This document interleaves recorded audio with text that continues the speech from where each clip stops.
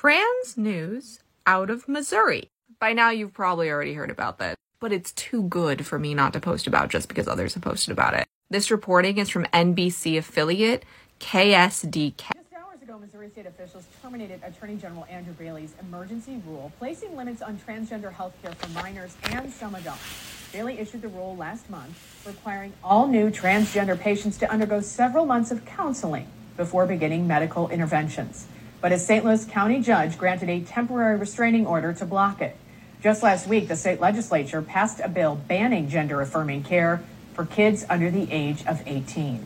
The ACLU of Missouri released a statement tonight calling this a victory for Missourians. It says the fight is not over. It goes on to say while recently passed legislation is not as extreme as the Attorney General's unlawful rule, it still rejects the recommendations of every major medical association. And here is, as far as I know, all we know. This is on the Missouri Secretary of State website, and it just says, this emergency rule terminated effective May 16th, 2023.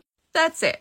That's all the info we have. As they said, it is still an uphill battle and the fight is nowhere near over. But this is a huge win and shows that even when these bills pass or these emergency orders are implemented, lawsuits can actually change everything. So I think that's a really important lesson for anyone who thinks that once something becomes law, the fight's over. I can almost guarantee you this is because they didn't want to go to court. And in other good Missouri trans news, Kansas City Council Committee approved a resolution to become a sanctuary city for trans community.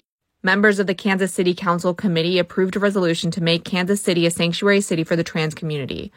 A full council will vote on the measure Thursday. I'll be sure to give more details after Thursday when the council votes. But this basically means they will require their law enforcement officials to put anything trans related at the bottom of their priority list. So something will always be above it and it will never be done. No matter how bad things get, there is always more fighting to do. I hope you remember that. I think that's the most important lesson to take.